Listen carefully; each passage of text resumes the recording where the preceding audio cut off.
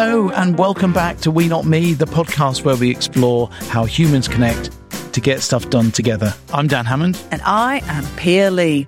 Now, I'm a bit jealous of you, Mr. Hammond, because you have been mountain biking in the lovely sunny island of Madeira. Pray tell. I have indeed. 5 of us, gentlemen of a certain age, went off to, slightly unwisely, probably do some downhill mountain biking, but it was truly wonderful. I've had a really good break, thank you. And we had a nice little squad out there with its own strange cultures. And we had just brilliant fun together. It was wonderful. And so did you completely switch off, or did you stray by looking at a little bit of social media while you're out there? I was pretty good. I know that the graveyards are full of indispensable people, so I've learned to actually not look at my email, and that worked pretty well. But I did have a little look at social media. We're starting to get a bit of interest on social media, quite a few comments and some really interesting insights coming from our listeners, which is just really nice to see. So what stood out? Anyone in particular? The one that really made me chuckle a little bit was, but also it's a good reminder, was Matt, our listener, having listened to Dr. Jess talking about psychological safety. He reminded me of this quote: "The minute you stop making mistakes is the minute you stopped learning." He thought he'd heard it from a sort of ex-colleague who was a bit of a guru, but it turned out to be a Miley Cyrus quote, which made me chuckle. And there's wisdom there. But it is interesting, actually, because University of Chicago, Booth, that they did an interesting piece of research with teams, a number of teams, and asked them to self-rate whether they thought they were high-performing. And 90% of them thought they were high-performing. Then they brought out a criteria for what high performance looked like, and actually only 17% hit that. So what does that mean? Well, if you don't measure it, and if you don't know what you're measuring, then it becomes difficult to know how well you're doing and what your mistakes are. And then it becomes personal. So, and I think today's episode is really spot on, because sports teams have been doing this for probably a lot longer than businesses or corporations. And they've got used to having the hard conversation around the data and the analytics in order really in that singular goal of improving performance. So I think that should be an interesting avenue for our podcast today. I think it will. We're hearing from Owen Finnegan, who's an ex-professional sportsman, ex-Wallaby, Australian rugby, and now is the CEO of the Kids Cancer Project. And he has loads to say about teams of all kinds that he's come across through his really varied career. So let's listen to him now. Just get us started, Owen. Tell us a little bit about yourself. I know a lot of people know you, but just give us a little bit of a potted background. Could you get us all moving? Yeah, I was lucky enough to, after 6 or 7 years in the workforce, to drop into professional sports. Played rugby for up until I was almost 22 years of age, and then rugby became professional. I was able to move from being an electrician into playing rugby, and followed that career for about 16 years, both playing and coaching at professional level, and then post that moved into the not-for-profit world. So currently the CEO of the Kids Cancer Project, a national charity in Australia that funds scientific research. So looking for better treatments and better survival and better quality of life for the children diagnosed with cancer. Wonderful. It's an incredible organisation. I hope we'll hear a bit of that later. But if we sort of rewind a little bit in that, Owen, talk to us about those early days, could you, and start thinking about what drew you into sport and that world of teams as well. What were your early experiences as you made that shift into professional sport? Yeah, I think I played a bit of everything when I was growing up, whether it be water polo, swimming, local surf club, played rugby league and rugby union till I was almost 21, cricket and tennis, and the Aussie lifestyle is all about sports and, playing as much and as many as you can. So came from Irish family, 2 brothers and 2 sisters, and I'm the only one born in Australia. So mum and dad immigrated out from Ireland, and so lucky enough to grow up here in Australia, and it's a real sporting background. So conscious now that I drive my kids around everywhere, and I can just remember my mum and dad dropped me around fields around in the Sydney taxi service. Yeah, for most of my early days. And so, and you were obviously one of these like really annoying people that was really good at all sports. So how did you start choosing and narrowing it down when when you were probably talented at a number of things? I think I was probably more average than most of them. And then I fell into rugby. It was more of a social decision in the early when I was 19 or 20 years old. And rugby was on a Saturday, and you'd have a few beers on a Saturday night. You felt less and less like playing a game of rugby league on a Sunday. But then I made some junior rep teams and represented New South Wales and Australia at under 19s age groups. And as I said, I was working full time as a electrician and playing provincial footy for the first couple of years, and it wasn't until rugby became professional. Then I moved down to Canberra, spent almost 2 decades down there playing and working in both rugby and not-for-profit. So it was a bit of a lucky transition, I think. It's great to have, and you learn a lot about teams in between moving from a job and working and into professional sport, and then back out of it and into running a not-for-profit and a charity, and so many different stakeholders and managing relationships. So sport's a really good tool for that, managing different groups and different people. Oh, I have to ask you, were you a good electrician? Yeah, I was reasonably good. I only electrocuted myself twice in 7 years, so I think that's a reasonably good track record. The first one wasn't my fault. The tradesman supervising told me that he'd isolated a switch, but it was somehow wired up wrong. Could have been all over. Yeah, no, it was an enjoyable. I had 7 years post finishing school in that, and now it was a good time. But as I said, you rarely do you get that sort of lucky where you can change from working a 9 to 5 job to working a couple of hours in the morning and a couple of hours in the afternoon and out in the oval, and having as a job, I wanted to do that anyway. So getting paid for it was a bonus on top. So lucky in a way to straddle both the amateur and professional areas, and probably not take it for granted on how lucky I was. That's great. Well, you're here to tell the tale after your 2 electrocutions, then into the not-for-profit world, the Kids Cancer Project. How did you end up making that transition? Yeah, it was sort of a move. I'd been in the not-for-profit for about 4 years, and I've been at the Kids Cancer Project for about 6 years. So I was moving from Canberra back to Sydney, where I grew up, and the kids were going to high school. So I was looking to stay in the charity world. I left my family up in Sydney for about 5 months until I found the right job, and the Kids Cancer Project was it. 2 or 3 months before I started there, my father passed away, probably 4 months before, with cancer. It was a really appealing sort of charity for me. They did great work. And also, when I was playing at the Brumbies and the Wallabies, when I first moved to Canberra, my flatmate was David Giffen, and our children are the same age. They're both 19 now, but when our kids were 2, his was diagnosed with childhood cancer. So Giff was from up in Brisbane, and his wife was up in Brisbane, and they were living in Canberra, and just got a job assisting Eddie Jones as the assistant Wallaby coach, probably a couple of months prior to the diagnosis, and was about to go over on a European tour, and then his son Joseph got diagnosed. So I moved up to Sydney, and they moved into my sister's place for the first 5 or 6 months, and where we could, we were in the hospital giving him a hand. So it was pretty much 24/7. And when you've got other kids, one's at home and one's at the hospital, so it can be really challenging. Having gone through, a little bit of that, not as a parent, but as a good close friend, you understand the difference that, good treatments can make, and even on the long-term side effects that, the treatment causes and challenges that they have as a young kid, but then constantly, through till now. So it was a really good fit, and it's one of those jobs that we can wake up every morning and be excited about making a difference.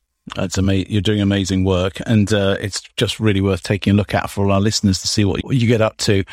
So looking at those 2 worlds, or several worlds, if you include everything you've done, people are often looking to sport to draw lessons for leadership in business, in not-for-profits, and outside the world of sport. What would you say are the sort of commonalities you've seen, and what are the key differences? How would you draw those out? I think, I've been in really successful teams. I've been in some ordinary teams and some in-between teams, but obviously the better teams are winning World Cups and winning Bledisloe Cups and having a full cup. It was around Rod McQueen and John Eales and George Gregan. So strong leaders, good business. I just look, we've started in the not-for-profit world in our charity, sort of investing in data in the last 2 or 3 years. And I just think, we were looking at data in rugby 20 years ago, looking at statistics and trends and performance and viewing those statistics to guide how you performed and what your targets were and KPIs, and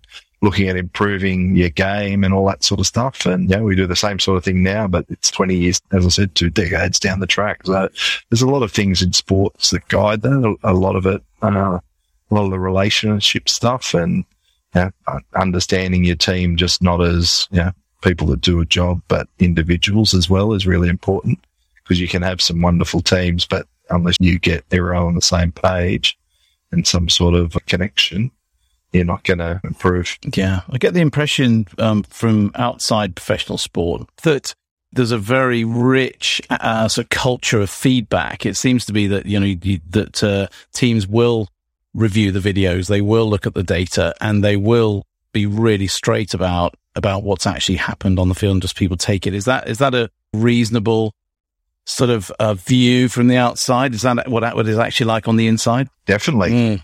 It can be, it can be gruesome, some of the feedback. It's, I've seen. How is that delivered? It's straight talking and without offence. I've seen Eddie Jones pull, front row forwards into the change rooms and make them take their shirts off and tell them how bad they look and they need to get in the gym and do some more work, do some more training. And it's really brutal feedback that, if you tried it in any other job, you'd be in all sorts of trouble.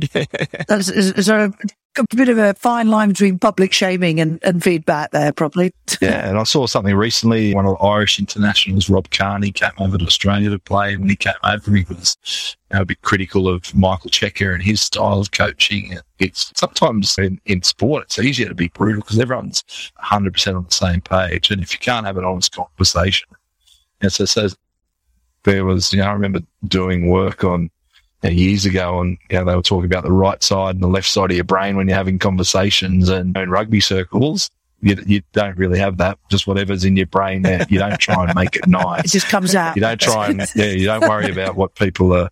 But in work, you could be thinking something totally different. On the other side of your brain, you're saying, "How do I say this to the person really nicely so it doesn't offend them?" So conversations can be really strong, and I think in teams, the more honest conversations you can have, where people see it as constructive feedback rather than criticism, that strengthens a team. And even individually in professional sport, you are held to accountability on your performance. And you can imagine if you've got 10 or 15 lineouts in a game and you don't lift someone or you miss a call, and there's everyone in the team does it, everyone on the forwards makes one mistake, you're losing 8 of your 15 lineouts, and then you're not winning a test match or a World Cup. So it relies on that performance, unless you're training that sort of, and you've got a high caliber of individual who doesn't accept mistakes, then that you're definitely held to accountable, and that's a day in, day out where you get good habits. And you mentioned there that it's really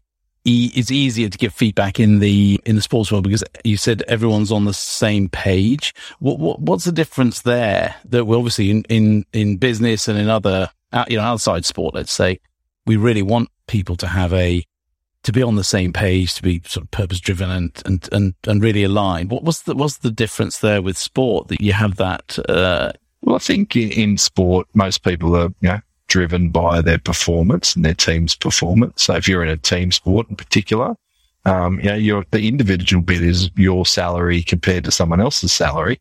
But that doesn't come into your mind when you run out in the football field. You're not thinking someone else do it because he's paid more. It's about you doing your job and doing it well and being happy with what you've got and, striving for the team's goals. And everyone's, so I look at most of the teams I played in, people are sacrificing things to go into. You do a little bit in work, but probably not as much because you go in working, but you're sacrificing your time at home or depending on the hours you work or when you work. But in rugby, you can move countries, or you can move states, or you can move into teams, and you're moving a lot. And because there's not too many people that'll have a 15-year or 20-year career in one spot and not have to move. So you sacrifice. You move your family, you move schools, you move. So it's about then you're there for a reason and performance, and the rest of your team want to do it. It's a really clear alignment and clear goal. So.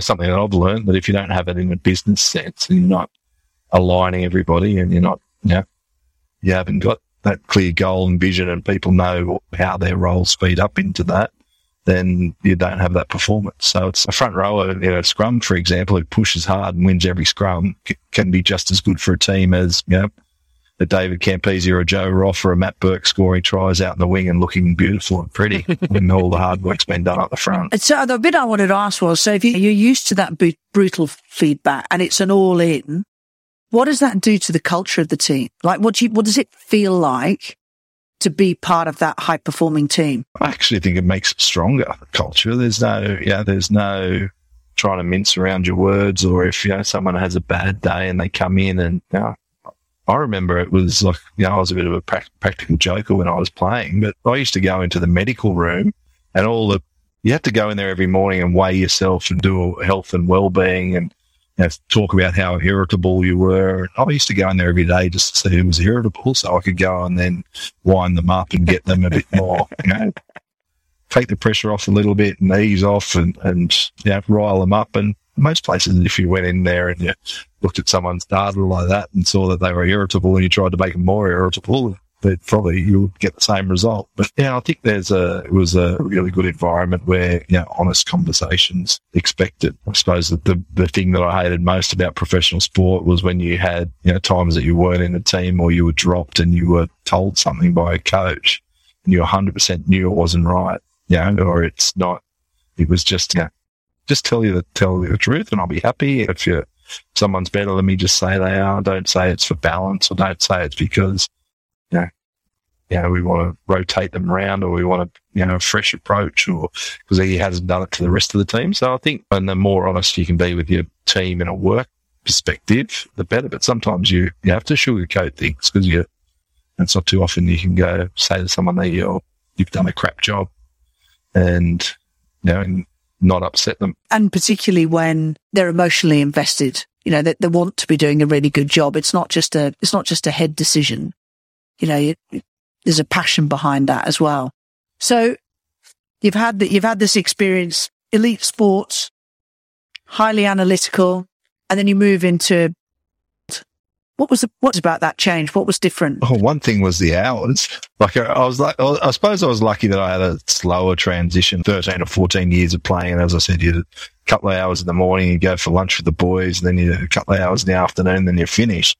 But then I had 4 or 5 years coaching, and that was like, get in there before training at 5:36, so you could train the boys at 7:30 for a couple of hours, then review that training session to see if you could improve anything, then train in the afternoon, and then review that session and look at previous games and past games. And then it became like a real job, and you thought, oh, this is a little bit different. And then moving into sort of the not-for-profit world, it was the hardest thing was exactly that, like moving into a job where not everyone was as aspirational for the same thing and there for different reasons. I look at most workplaces and you've got in our one, we've got a broad range of staff from different backgrounds, and some have degrees and others don't. And they're all coming here. There's 20 people coming for different reasons, and finding the balance of that where when you're in sport and you're in a team, the 20 people are coming for the one thing. So trying to find, how all those relationships and how they mix and meld, and actually even then, do you know what you're doing? So I look at my first 4 years in a role, I just thought things were good, but you don't actually know. So it's only in the last 4 or 5 years that we've been surveying people and finding out actually what is it, what we're asking them the question of what they do and don't like, and are they working together as a team, and how can we improve, and what's good and what isn't. You can always think you've got the right answers, but unless you actually hear it from the horse's mouth, you might not even be on the right track. Yeah, you can make assumptions, can't you? I mean, I think that's quite a big shift, that the lead often thinks they have to make all the decisions, they own all the accountability, and I think that's probably now changing a little bit around more broadly the whole team owning that. And that was probably the biggest thing that I learned early in professional sport, and Rod McQueen was the master of it. Was the player ownership bit. Like he organised and had everything running and had people facilitating conversations. But I'm 100% sure that most of the answers that were facilitated were the ones that he wanted anyway. We were guided down that path, and he had everything planned. But player ownership was a big thing as far as people buying into the dream or the vision or what you're trying to do. And the big thing about leadership is obviously leading and motivating team, but getting them to come on the journey with you. So I look at my rugby career, it was more about not the destination, not what you won and not where you got to, but the journey and what you learn on the way and your people you did it with.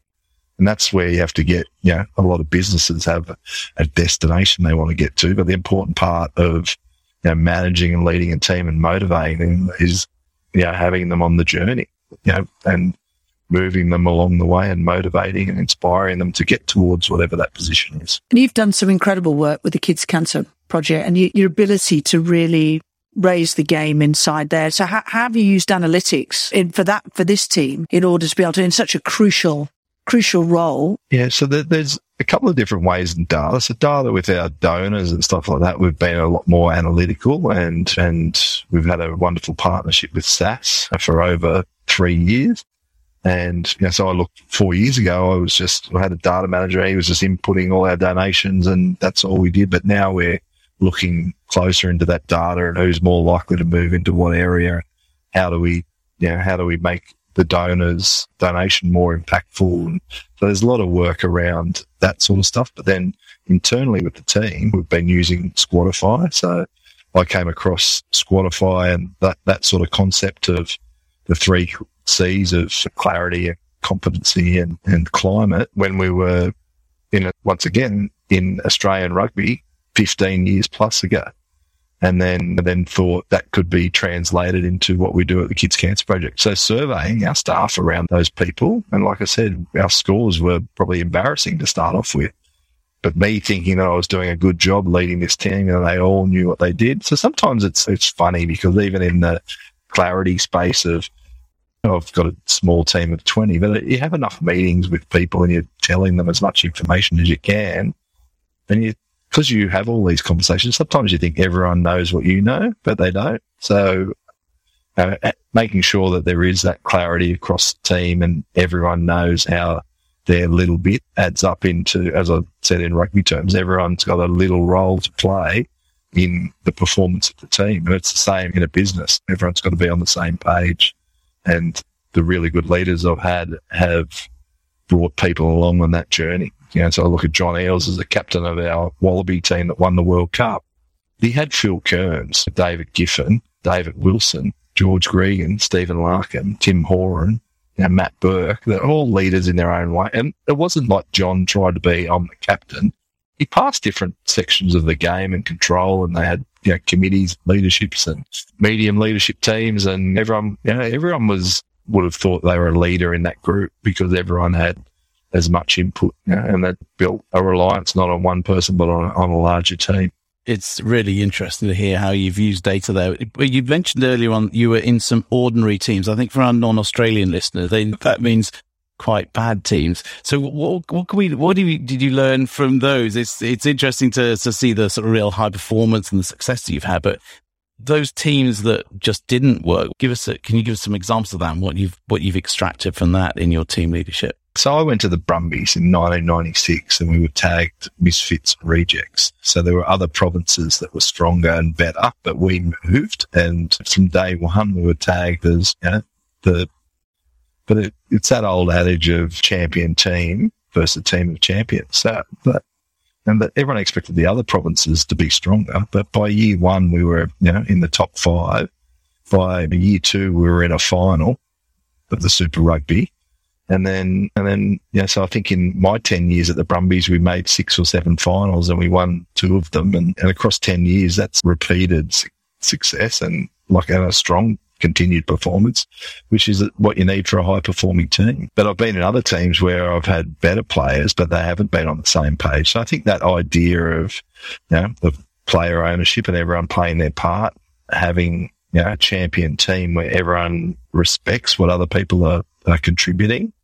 Not one person wants to take all the credit. I remember one of Rod McQueen's big things that was, I think after one of the games, I don't know what it was, maybe the British and Irish Lions, he sent roses to all the wives and partners because you need to celebrate. You have to stop and smell the roses. It was his thing. So that was the way you celebrated, understand what we've done take time out to think about what we've achieved. And so a lot of it it's not about just getting 15 of the best players around the world and sticking them together. Yeah, they'll do a great job, but you could get 15 people that want to work really hard for each other and aren't the best in the world, but can perform against them because they've got that cohesion and those team qualities and they're working hard for each other. And they, possibly don't, all 15 of the rock stars will want to be rock stars and impress, but they won't want to do the hard work which you need. So it's funny, those teamwork, and there were some teams like that. I'd been in the workforce for 7 years, but it wasn't until I got to rugby that I did my first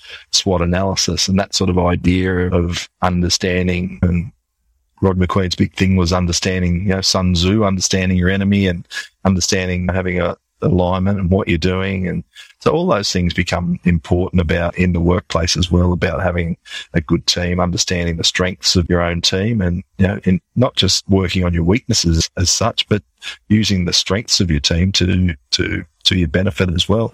And you've managed to extract a lot of goodness there from your sports and not-for-profit careers for everyone. If we were to wrap up, what advice would you give team leaders and teams today? Yeah, it's funny when you sent the invite to join you on the podcast and I looked at your title, We Not Me. Now, that is probably a big one when you're talking about teams. And I remember, so we had leading up to the World Cup in 1999, we were staying in some shared accommodation, and they used to have a thing called Quote of the Week. And one of the quotes that then ended up on our cheat sheet for the Rugby World Cup in 1999 was We Not Me. So it was Ben Tune who came up with that. And it actually became the catch cry for our World Cup campaign, in that do it for the better of the team and not for yourself. And there's no individuals, and it's all for the greater good. And it's not about any one person taking the limelight. And I think we've got that even at our board level, where most of our team now, even our board, so it's not as if they're high and mighty. It's all encompassing. We're all equal. We're all the same. And we had a stage there where we just went from one thing to the next thing and didn't really stop to look at our performance and celebrate success and analyse that performance and see what we could improve in the next time round. We were just so busy going from one thing to the next, where if you don't take time to do some of that analysis, then you don't improve. That's great. And we have to endorse the We Not Me takeaway there. That's great. I must say, I thought we'd been very clever in coming up with that title, but good to hear it helped the World Cup back in the day. So, Owen, thank you so much for joining us. You've really managed to share some light and actually some amazing stories and take us into the sports world to see what teams today can learn. So thank you so much for joining us. Pleasure. And if any of the listeners want to learn a little bit more about the Kids Cancer Project, it's kidscancerproject.org.au. Great charity, started 26 years ago by a bus driver, and in the last 15 years we've been able to commit over $50 million into childhood cancer research. So we're getting there and making a difference. So Pia and Dan, thanks for your time, and thanks for inviting me to We Not Me. Thank you so much. See you soon. Pia, I'm really left with a deep sense from sports teams that Owen talked about there, about this culture where data is used, that they always think about, look at what they're doing, and are quite critical and are prepared to talk really straight with each other. I'm not sure I've worked in an environment quite as open, as clear about that as he described. That's the thing that I'm left with. Yeah, quite insightful, I thought, when he moved from being a player to a coach. And he realised he had to work a lot longer, but also his time was spent analysing the coaching sessions and the analytics and making the choices out of that. So that shows you the level of prominence it has and has had throughout that sporting world. But it enables that straight talking type of conversation. You talked feedback being brutal, so I don't think I would advocate that in any shape or form. But it draws me back to Jess's point, Dr. Jess's point about, that psychological safety. How can you play the ball, not the man? How can you get those facts so that you can have that type of conversation, so that you can lean into how to improve and support, and then with it, that brings that whole high level of trust. it does bring back that sort of idea of the ability to, as Dr. Jess said, to create that environment where you can move into discomfort. As you say, some of those are over the line for sort of nowadays, but that's the point that people need to get to. And I think that drive for player ownership sort of enables that. I think if people really feel they own it, then I think that people will both be analytical and face the brutal facts, but also be able to take them when they need them, which is a driver of performance, of course. And then I think the final bit is, well, what a brilliant title. So Rugby World Cup, they get a brilliant call, cry, or out for the team, We Not Me. And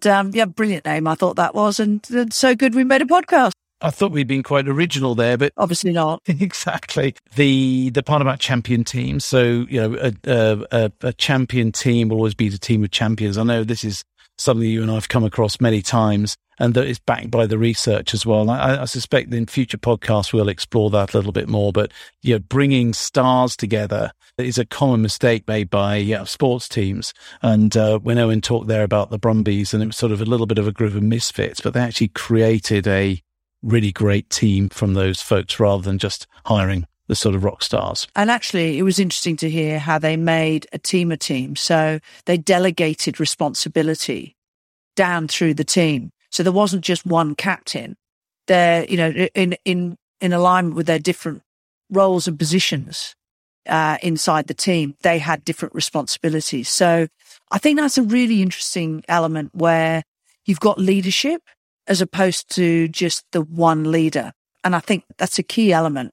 And we see that play out often in the sports field. It emerges in the business world, but it has to be really fostered and encouraged to make that happen, but with great benefits. It really does. And we've been sort of raised to think that there's some great leader there, but actually that leadership, as Owen said, is best distributed, is best shared out. So wonderful. I think there's a lot to chew over there. Looking forward to next week's episode, Pia. What have we got coming up? Oh, we found somebody relatively famous, which is really quite exciting. So next week, we're going to go on a very different tangent into the arts world, into acting, into on the set, and talk to Eric Thompson. Common feature on our TV and film for the last 20 years down here in Australia and as well internationally. So it is going to be a real joy to be talking to him. Really looking forward to it. And again, just a totally different view on these interesting little units called teams. So that's it for this episode, Pia. Everyone can find the show notes and resources at squadify.net. You just have to click on the We Not Me podcast link. If you've enjoyed the show, please do share the love and recommend it to your friends. We Not Me is produced by Mark Stedman at origin.fm. Thank you so much for listening. It's goodbye from me. And it's goodbye from me.